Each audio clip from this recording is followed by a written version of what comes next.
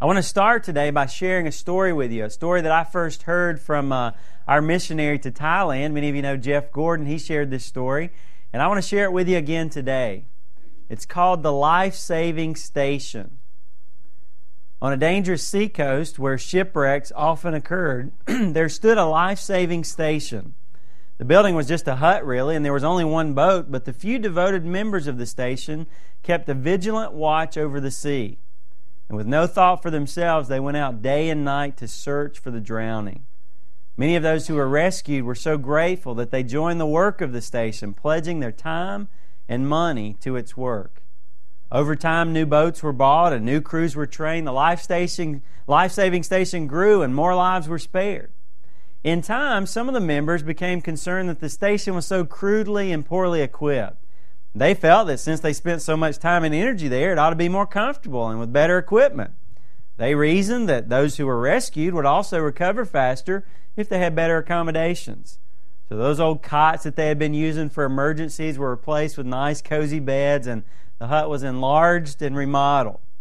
Well, with those improvements, the stations became a popular hangout for its members, who began to invest more time and more money in it. It became even more comfortable and more well-equipped, and soon fewer and fewer of the crews were willing to leave it to go out in the boats on those cold and stormy seas to rescue the perishing. One night, a large ship was wrecked off the coast, and the few lifeboats who went out returned with dozens of cold, wet, half-drowned people. They were dirty and bloody, with their clothes ripped to shreds by the barnacle-covered rocks. The station was in chaos. And that night there had been a meeting of the members, and most of the members who were at that meeting were upset that it had been so rudely interrupted by this pack of disheveled and needy survivors. They determined that outbuildings needed to be constructed where the life-saving task could be processed with more efficiency, and where the area that they spent more time in was less dirtied up. Eventually, a rift developed between the people who still went out in the boats and those who hadn't been out in a boat in years. Most of the members wanted to discontinue the station's life-saving activities because they were unpleasant and only got in the way of their normal social life. Others insisted, however, that rescue was their primary purpose. And they pointed out that they were still called a what? A life-saving station. But this minority was ignored and told if they wanted to keep saving lives, well, they could just go down the coast and build another life-saving station. So they did. But just 20 years later, the same thing happened all over again in the new station, and another station was started. Today, if you visit that seacoast, you will find a dozen very impressive life-saving stations. One of them is even cleverly built in the shape of a lifeboat. And most of the members of the stations wear a little charm of a boat on a chain around their neck. Sadly, though, shipwrecks still occur in those waters. But most of the people in them are lost. You know, I wonder, when God looks down from heaven this morning, is that how He sees many of the places that claim to be doing His work in this world? What do we call those places? Churches. When God looks down and He sees the places that are supposed to be life-saving stations, does He see them becoming what these stations had become? And to be honest with you, church family, I don't think by any means we're there yet. But if we're not careful, if we don't stay focused, I promise you that is exactly what can and will happen to this church family called New Hope Community Church. And from time to time, to be honest with you, I see evidence of it pop up in our church family. Sometimes I get small indicators that sometimes people have gotten comfortable, or that sometimes people enjoy church. We enjoy the activities. We enjoy the teaching. We enjoy the blessings. We enjoy the fellowship. And I believe that God would cause a warning flag to go up today for us to make sure that we keep the intensity and the passion of a life-saving station. Over the next few weeks, we're going to think about, why did this church ever even start in the first place? What are we doing here? Why do we get together and do what we do? What was our purpose? What was our mission? What was the task? Not that Robbie came up with, not that we came up with. What did God have in mind when He started this place? Well, one of the things we're going to learn about is that God intended for us to be a life-saving station. We're going to see that the mission of New Hope Community Church, one of the primary focuses, if not the focus for our church, is to bring people to faith in a personal relationship with Jesus Christ. So please turn with me to Luke chapter 15, verses 1 through 10, because it's in that passage that we're going to learn some things about ourselves. And I want to tell you, some of the things we're going to learn about ourselves are going to be a little bit uncomfortable. Are you okay with discomfort this morning? It's going to be a little uncomfortable. It's bothered me this week.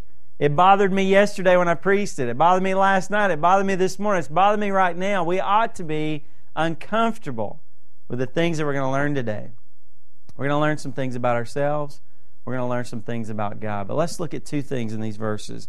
In verses 1 through 2, I believe the Lord has put this passage in His Word to teach us about our mission, about His heart, about our focus. And the first thing that comes out in these verses is that we need to notice something. We need to notice that we have a tendency in our lives as God's people. Let's look at verses 1 through 2. It says, "Now all the tax collectors and the sinners," I just love that. All those sinners, the whole world was there? All the tax collectors, and maybe we should put in quotes, sinners, right? Were coming near to Him to listen to Him. Both the Pharisees and the scribes began to grumble, saying, "This man receives sinners, and eats with them." You know, in one sense, one of the biggest blessings in life is being a part of a church family, isn't it? I mean, it always brings great joy to my heart. I can't tell you what joy it brings to my heart, what fulfillment to my heart to hear people say, you know, I've been looking for a church for such a long time. This church has been such an answer to my prayers or to our family's prayers. What a blessing that is. Or to hear people say, you know what, we had given up on church. And as I think about years ago, as God was working on my heart to start this church and what God was going to do in the future and what the name of this church should be, can you imagine having a name? God's house? God's people? What kind of name do you give it? And I said, God, what do you want this place to be called? And I remember just overwhelmingly, God said, I want this place to be New Hope. That people who've never known me and have given up on life would say, there is hope. There is promise. I can have a new day in my life. That people who have known me but have maybe been hurt or have been beaten by life or have backed away from me or had some bad church experiences or whatever it might have been, have given up on ever being a part of my family again or serving through my family, that we could be new hope for their lives. And what a blessing for so many of you to say. I love it without any prompting at all, just for people to say, you know what, this church has been new hope for my life. What a blessing that is. But in another sense, there's also a great danger in being so involved in church life. And we need to take note of that today, and I believe God wants to draw that out of these verses. If we're not careful, we begin to look a lot more like, if you understand what I mean, church people than a rescue team or God's people. Like the story of that life-saving station, I remember one of those flags going up for me a few years ago when someone asked this question, should we really be eating in the worship area? And I said, well, yeah. Well, what's the big deal? Well, they're like, well, that's the sanctuary. I said, no, it's not. This is the sanctuary. That's the sanctuary. That room, as I pointed over to this room, is a room we meet in for worship, for meals, for activities, for fun times together. And yeah, let's be honest, it is a lot of work to clean up all that Chex Mix, amen? I mean, on Saturday nights, if you ever come in on Sundays and there's Chex Mix on the floor, hey, it's not because we don't clean the place. It's because there was a bunch of people here last night worshiping, and we try to get it all up before y'all get here. But you know what? Thank God for the little hands that spilled it. For the big ones too. Amen? By the way, I don't think my son Drew would come to this church anymore if we didn't have Chex Mix. He would boycott. Look at the religious people here in verses 1 through 2, though. The Bible says that the tax collectors and sinners were coming to hear Jesus. The tax collectors were some of the most hated people in this society. Most of them were extortioners. When they would go out to collect money for the state. And the state would kind of wink, wink, hey, take what you need. Basically, the state was saying, we need this amount. Whatever extra you get beyond that, well, that's just between you and those people. So in this context, you've got what the tax collectors represent are what we would call bad people, mean people, ruthless people. They were sinners. But surprisingly, isn't this what we want them to be doing? They were wanting to draw near to Jesus. They weren't pushing away from God. They were wanting to come to God. They were wanting to hear from God. But more surprisingly than that is that those who were supposed to be the most godly, those who were supposed to be looked up to and spiritual, they were supposedly the closest to God, they knew the most about God, those people began to, the Bible says, do what? They began to grumble about it. They began to complain. They began to murmur. And actually, the root word that's used here, and I'm going to impress you with the big word, onomatopoeia. I'm going to try to spell that. I say it 10 times in a sentence, all right? An onomatopoeia is a word that imitates what it describes. It's kind of like cuckoo or bzz, you know. That's an onomatopoeia. Well, the word that's used here is gungudzo. It's not a Japanese word, all right? They were gungudzo. They were growling. They were murmuring. Can you believe that? Can you believe that? Can you believe Jesus is actually hanging out with sinners? They were so spiritual, they were so godly that they could even correct God Himself. Friends, God have mercy on us today, amen? Remember how you started out with God. Do you remember how helpless you felt? Do you remember how desperate you were? How needy you were? How convicted you were? How heavy it was upon you that I am lost. I don't know God. And I don't know what to do with my life. And I need help. And could somebody please help me? God, would you please help me? And somebody came along, and whether it's Billy Graham on TV or a radio program or somebody at work or somebody invited you to church, you heard God does love you. God does want to help you. He's paid the price for you. He will forgive you. He will give you a relationship. And do you remember the joy that you had in your heart of, thank you, God. Is this really true? It's too good to be true. Thank you that you will do this for me. And remember as He started working in your life that there was a purity about that you didn't even know you were supposed to tell other people about the Lord. You just began saying, hey, man, I'm telling you what, something neat's happening in my life. Can I tell you what God has been doing for me? You began sharing that hope with other people. We need to recognize, and some of us have experienced that, haven't we?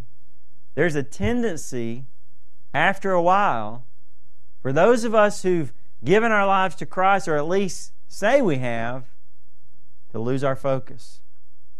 We forget, don't we, sometimes, what God has done for us. We forget sometimes the primary task that God has given to us. You know what? Sometimes we have a tendency to move away from that passion and that zeal and that willingness to sacrifice and to serve and to pour out our lives in helping others and in sharing with them. And we begin to have this desire not so much to give as to receive. Not wanting to do the hard work anymore. Actually, it's selfishness, isn't it? It's actually our old man, that old sinful nature popping back up out of the grave. And you know what happens? It's easier for us to do church work and call it the Lord's work than to really do the Lord's work. Church family, we have to take note of this. We have to fight against this for the rest of our history. If we do nothing about this, if I as your pastor never remind us about this, if we don't work hard together to keep this our focus, I promise you, and I hope I'm not being prophetic in saying this, one day, we will slowly, more and more, drift towards losing our focus. Little by little, until at one point, somewhere in the future, we will not even remember what it was we were supposed to be doing. You ever heard of the word entropy? You ever heard of that word? Science word. Popular science today wants to tell us that things evolve, that things get together, that they come together, that they improve over time. But actually, scientific observation proves otherwise. Entropy is defined as a measure of the disorder or the randomness in a closed system. A measure of the loss of information. Now listen to these words. A loss of information in a transmitted message tends to kind of fade away, get diluted. The tendency for all matter and energy in the universe to move toward a state of inert or inactive uniformity. What about this? Entropy is the inevitable and steady deterioration of a system or a society. That is what will happen if we do not keep our focus on our mission. And church family, I need to remind us, this church is not here for your and for my enjoyment. This church is not a comfort station. It is a rescue squad. And as such, it's going to be different than a comfort station. Rescue squads are loud. They are messy. They are seemingly chaotic at times. They are challenging. They are uncomfortable. They are unsettling to you. Things happen that you weren't expecting, or maybe that you don't like. What's more easy? A country club or an emergency room? God's trying to remind us. A rescue squad is not here to make me happy all the time. It wasn't intended to. It's here to rescue lives. And God forbid, amen, church family, God forbid that we would ever become one of those, quote, churches where new faces, where new guests, where sticky situations, where messy lives are a hassle to tolerate rather than our primary heartbeat. Amen? Well, that takes us to the second thing in these verses. We need to notice we've got a tendency. Do you notice that in you? Do you notice the entropy in your life? Do you notice a pulling, a leaning away from God's focus? I do. That's what's bothered me about this message. I notice it in me, and I don't like it because I noticed the second thing. The second thing is I need to understand God's heart. Look at verses 3 through 10. Now imagine this picture. Jesus is there. There's a lot of people around. A lot of them are the church people, the religious people, the ones that, everybody look to know more about God. Obviously, they're going to be there if God's speaking, if God's doing something. But then those sinner people show up. And so those religious people, they start saying, what are they doing here? They're not supposed to be a part of this stuff. Well, Jesus, in His great wisdom, He just says, I got a story to tell you. So He told them this parable saying this, what man among you? He's watching this happen. He says, hey guys, listen up. How many of you, if you had 100 sheep, and He's talking to a shepherding society, He's using an analogy, a story that would make sense to them. What man among you, if he has 100 sheep and has lost one of them, does not leave the 99 in the open pasture and go after the one which is lost until he finds it? When he has found it, he lays it on his shoulders, rejoicing. And when he comes home, he calls together his friends and his neighbors, saying to them, rejoice with me, for I have found my sheep which was lost. I tell you that in the same way there will be more joy in heaven over one sinner who repents than over 99 righteous persons who need no repentance. Or what woman, he says in verse 8, with a second story, if she has 10 silver coins and loses one coin, does not light a lamp and sweep the house and search carefully until she finds it? When she has found it, she calls together her friends and neighbors, saying, rejoice with me, for I have found the coin which I had lost. In the same way, I tell you, there is joy in the presence of the angels of God over one sinner who repents. Jesus is watching what's going on. He says, listen up, I want to tell you a story. He tells them a parable. Now, a parable is simply an everyday life story that is used to communicate spiritual truth. And so Jesus tells them a story that they could relate to. Actually, He tells them how many stories? He tells them, we read the one about the sheep, we read the one about the coin. He actually tells one about lost son. He tells 3 stories. Now, when God says something one time, that's a big deal. When God says something 2 times, that's a really big deal. When God says something 3 times, uh-oh. If you've ever seen Over the Hedge, prepare for a lot of stinging. This is going to hurt. Jesus makes it clear in these verses that God is passionate about every single person coming to Him. Look at what He says. He says in verse 4, what about you? If you had 100 sheep, you lost one. Would you not go after that one and search for it until you find it?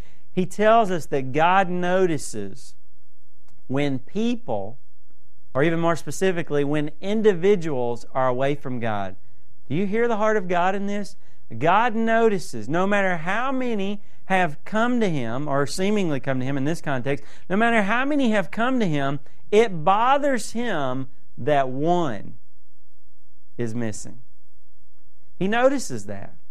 And He cares enough about it to go after that one. He not only notices it, but He pursues that one. And He looks for that one until He finds it. Do you hear the passion of our God? Do you hear the persistence of God to rescue us? The intense concern that God has, that He knows that we're out there in that sense without Him?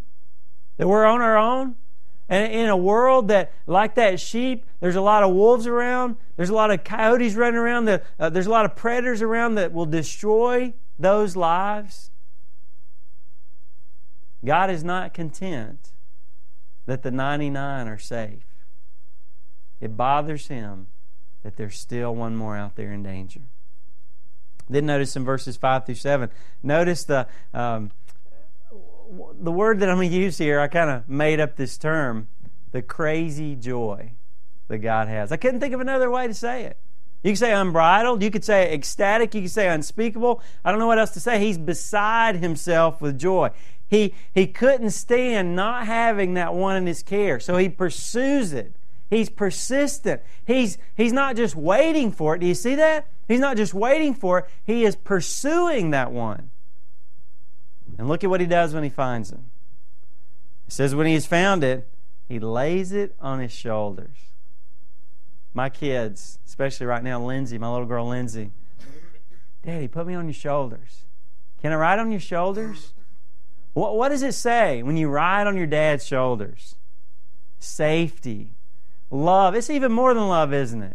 It's joy. It's look at my little girl. It's we're having fun together.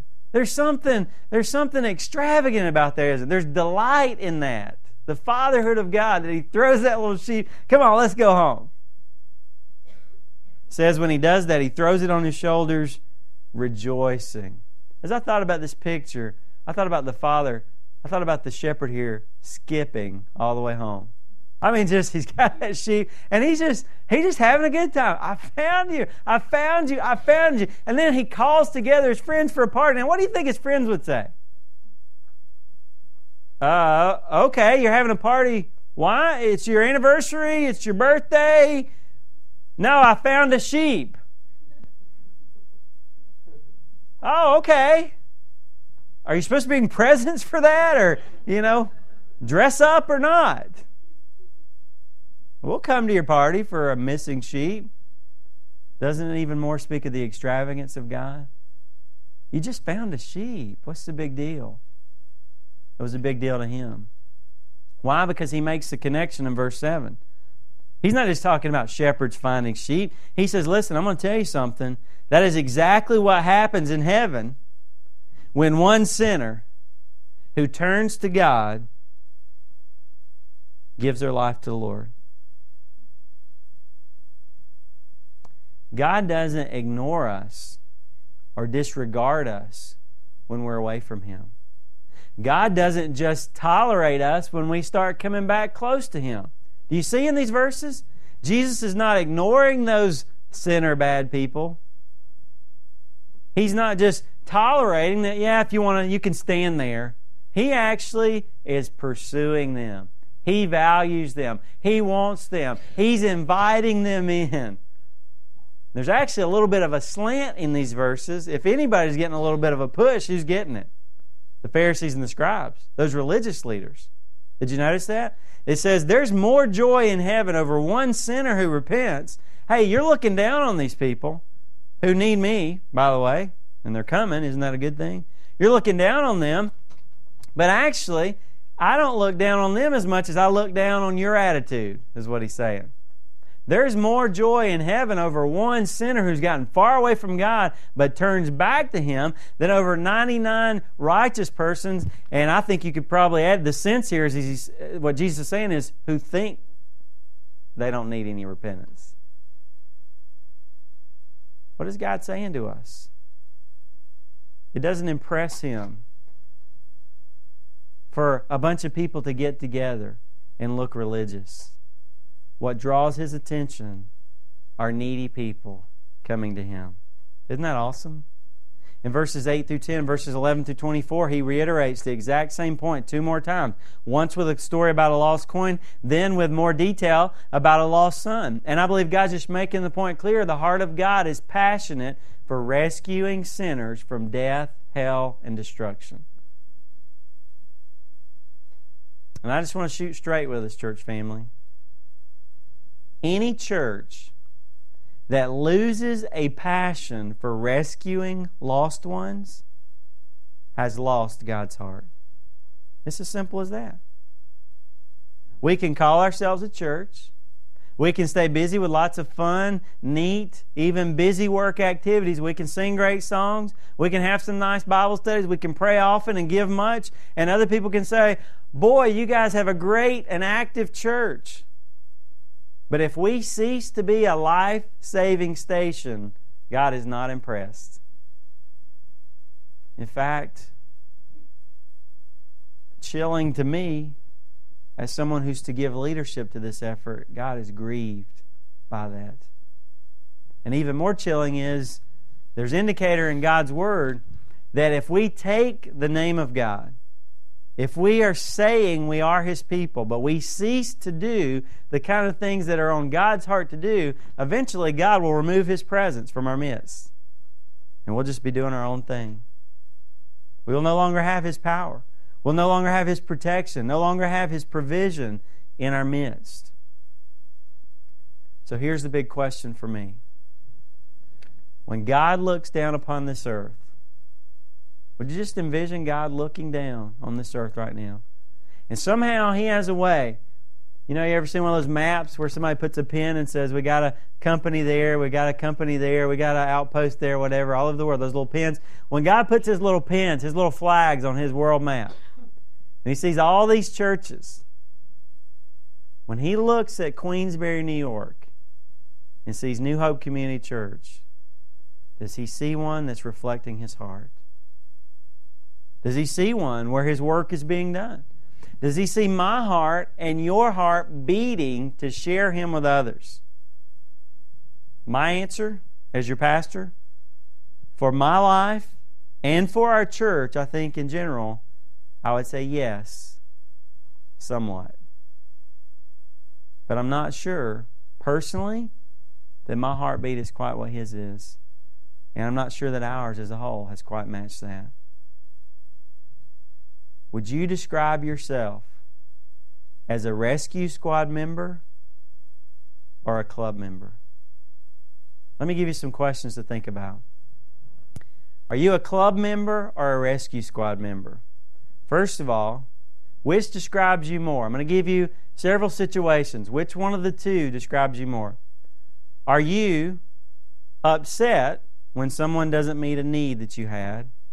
Or are you primarily focused on looking for someone to be a blessing to? Are you focused on getting fed today?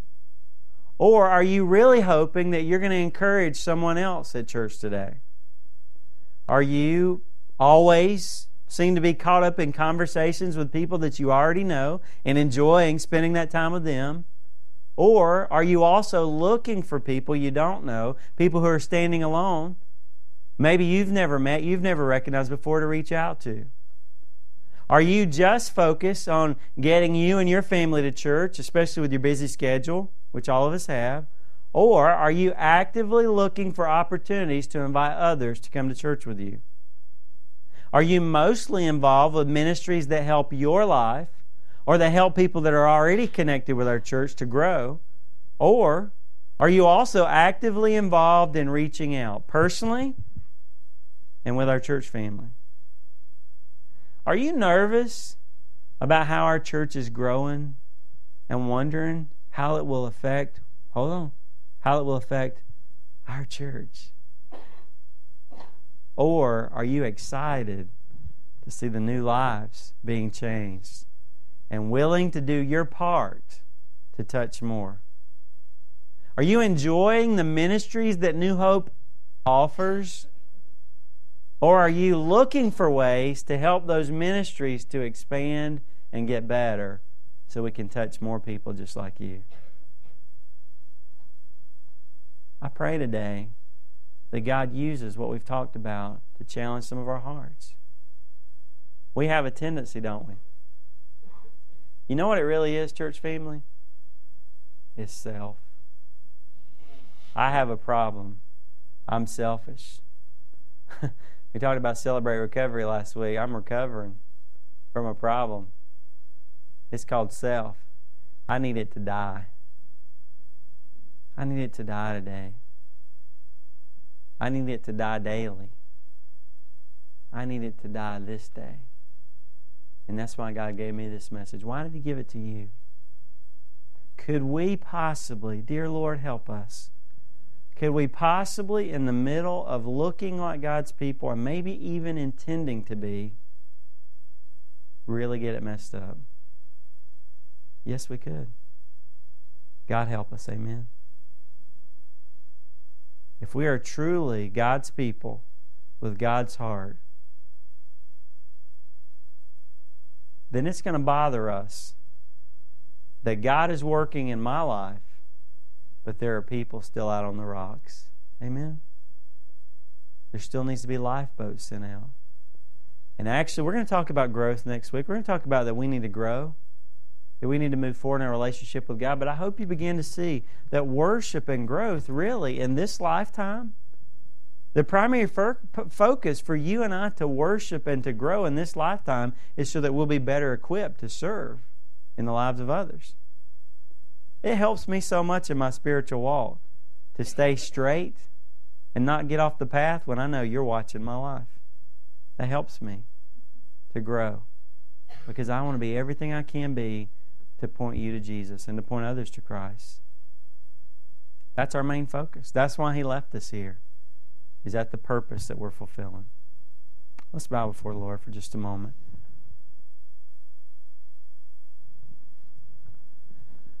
I want to caution you right now to please be careful. Please pause for a moment and ask yourself this question. Am I more like the Pharisees and the scribes, the religious people, than I am a needy person hungry for God? Now, the caution I would give you is this. As someone who's seeking to follow God, you know what my first response is? Certainly. I'm hungry for God. I'm seeking for God. Obviously. Why'd you ask me that question? If you get defensive about that question, or if you find yourself answering it quickly, be careful.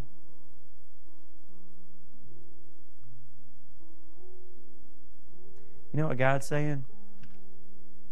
We all need to stay needy. We all need to stay hungry.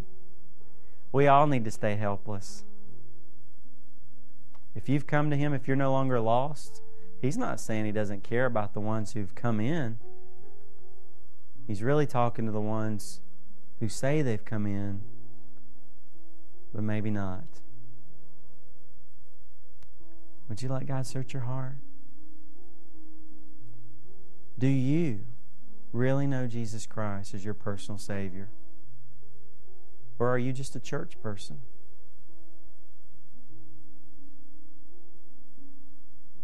If you know without a doubt, no, I'm one of those lost ones. He found me. I'm on His shoulders. He's bringing me home. Thank you, Lord. Thank you. Would you worship Him? And would you say, God, please help me. Please help me not to forget what you have done for me. so that I will turn around and have a heart to do that for others. And dear friend, if you're here today and your life is on those rocks, if your ship has just crashed and you need a lifeboat to come by, here it is. We're throwing you the life preserver. His name is Jesus. He loves you. He has not left you out in the storm. He cares for you. He even led you here today, didn't He? Because He wanted you to hear. You are so important to Him that He will not allow His people to lose the importance of sharing this message. And I pray that you've heard it loud and clear. What an image of God. Does that blow you away today? He's extravagant. He's passionate. I mean, can you picture God skipping home with me on His shoulders? What an amazing God. Would you give your life to Him? Would you say, yes, Jesus? I don't want to do my way anymore. I want to accept You and receive You. I need You to forgive me, to wash my sins away. I want to trust in You, God. Thank You for dying for me, Jesus. Thank You for rising again. Please come into my life. Please save me.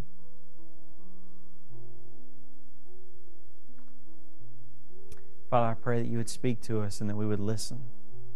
We would obey. Please help us. Please cut off those tendencies in us today. Please put to death self and let Christ come through in my life. In Jesus' name, amen. I want to invite you to stand with me for just a moment. If you're a guest here today, I want to explain to you at the end of our service, we like to have a time where we think about what God has said to us and we give Him an opportunity to work in our lives. Maybe you just need to pray right where you're at, or maybe you need to talk to somebody, so I'm going to be down front. You know what? If I wasn't sure that I had been rescued, I would make that sure before I leave this place. And I want to help you. I'm going to be down front. I'll pray with you. Right now, you can become a part of God's family. Would you receive that gift? Christian friend, would it bother you if you see some of those tendencies we described today? Would you say, God, help me?